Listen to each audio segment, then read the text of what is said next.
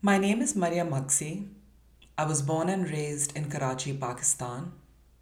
I am currently working as a multidisciplinary artist, writer, and educator in Toronto, Canada. I'm Celine Ibrahim. I'm a scholar of Islamic studies and a teacher at the secondary level, a professor in various institutions of Islamic learning, and an author. And I'm from Brookline, New Hampshire.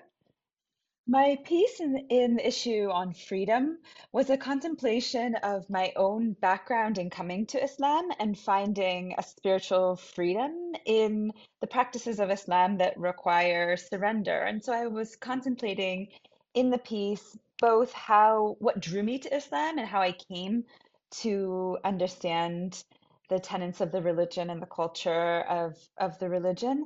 And it's also a reflection on the value that I find in certain spiritual practices that are associated with Islam.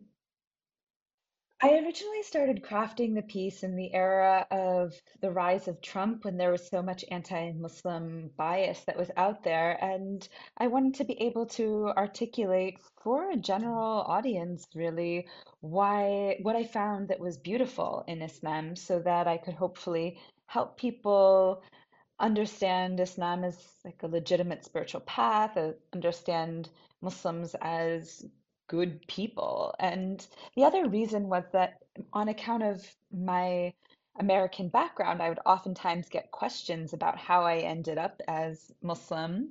And now when people ask me, I actually can just say, I wrote a story about that and point them in a direction and seeing what I see as beautiful in Islam. When I grew up in a region of the US that at that time didn't have any real Muslim community, Muslim population. And it wasn't until I was a teenager and I went to an international boarding school that I encountered Muslims for the first time. And so many of my first experiences with Muslims who then became my friends were actually somewhat comedic because of my sort of lack of cultural references to understand where they were coming from. And now that I think of myself almost 20 years later, having walked a lengthy, involved process of understanding Islamic teachings, Islamic doctrine, becoming a scholar, raising my own child as a Muslim in the US, it's it's fascinating to sort of look back on my early experiences and this journey that brought me into the fold of Islam and sort of the people that I met along the way. I oftentimes am caught in this divide between having to have all the answers and having to have a polished, intact spirituality, and then on the other hand, being a person who's full of questions and curiosities and things that I still don't know or don't fully understand. And the piece for me was a way to think about where I've been and really what I value in Islam. And I think for me, given that I have to spend so much of my time being polished and having the answers, it was just a time to enjoy sort of the fruits of my own spiritual practice and the journey that got me there. My photographic works from an ongoing project titled Parda were featured in the Forecast Journal issue number 10. I embarked on Parda in 2015 because I was interested in the symbolic, cultural, historical, and conceptual explorations of veiling, such as hijab, niqab, and burqa. Just to inform our listeners, the title of my project, Parda, is a word that is actually derived from Farsi and it has several meanings, such as secluding oneself from society, curtains, or quite literally a veil. I tease out the various interpretations, meanings, and readings of Parda through an intersectional feminist lens.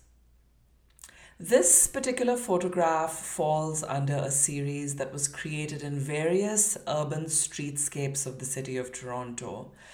And the areas we chose as locations were concrete heavy, boxed between alleys, usually denoting all the worlds we sometimes find, ourselves crushed within. The figures walk strong, they walk tall, hands held, united. Despite the dead end beyond, there's this open sky above. The title plays with the very popular Sex and the City series, except here it's Burqa in the City. The burqas that the figures are wearing convey a sense of power under a veil of anonymity. They don't quite care if we're watching or not, and if we're not careful, we'll most likely be left behind.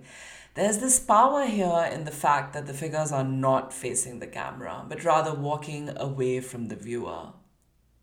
Of course, there are many subversive themes being unpacked here. Are they women? Are they men? Are they non binary? Gender non conforming? Is any of that even relevant?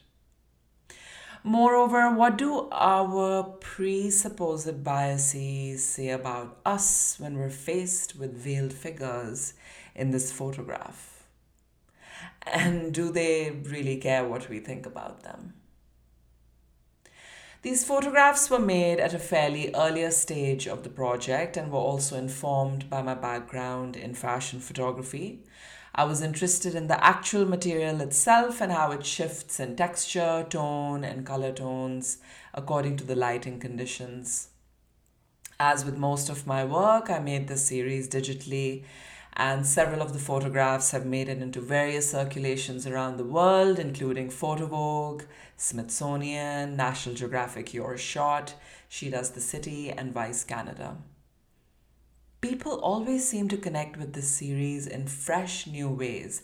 And as a lens based artist, there's nothing more I want than to see folks asking themselves a different set of questions regarding controversial topics and really shifting away from binary forms of thinking.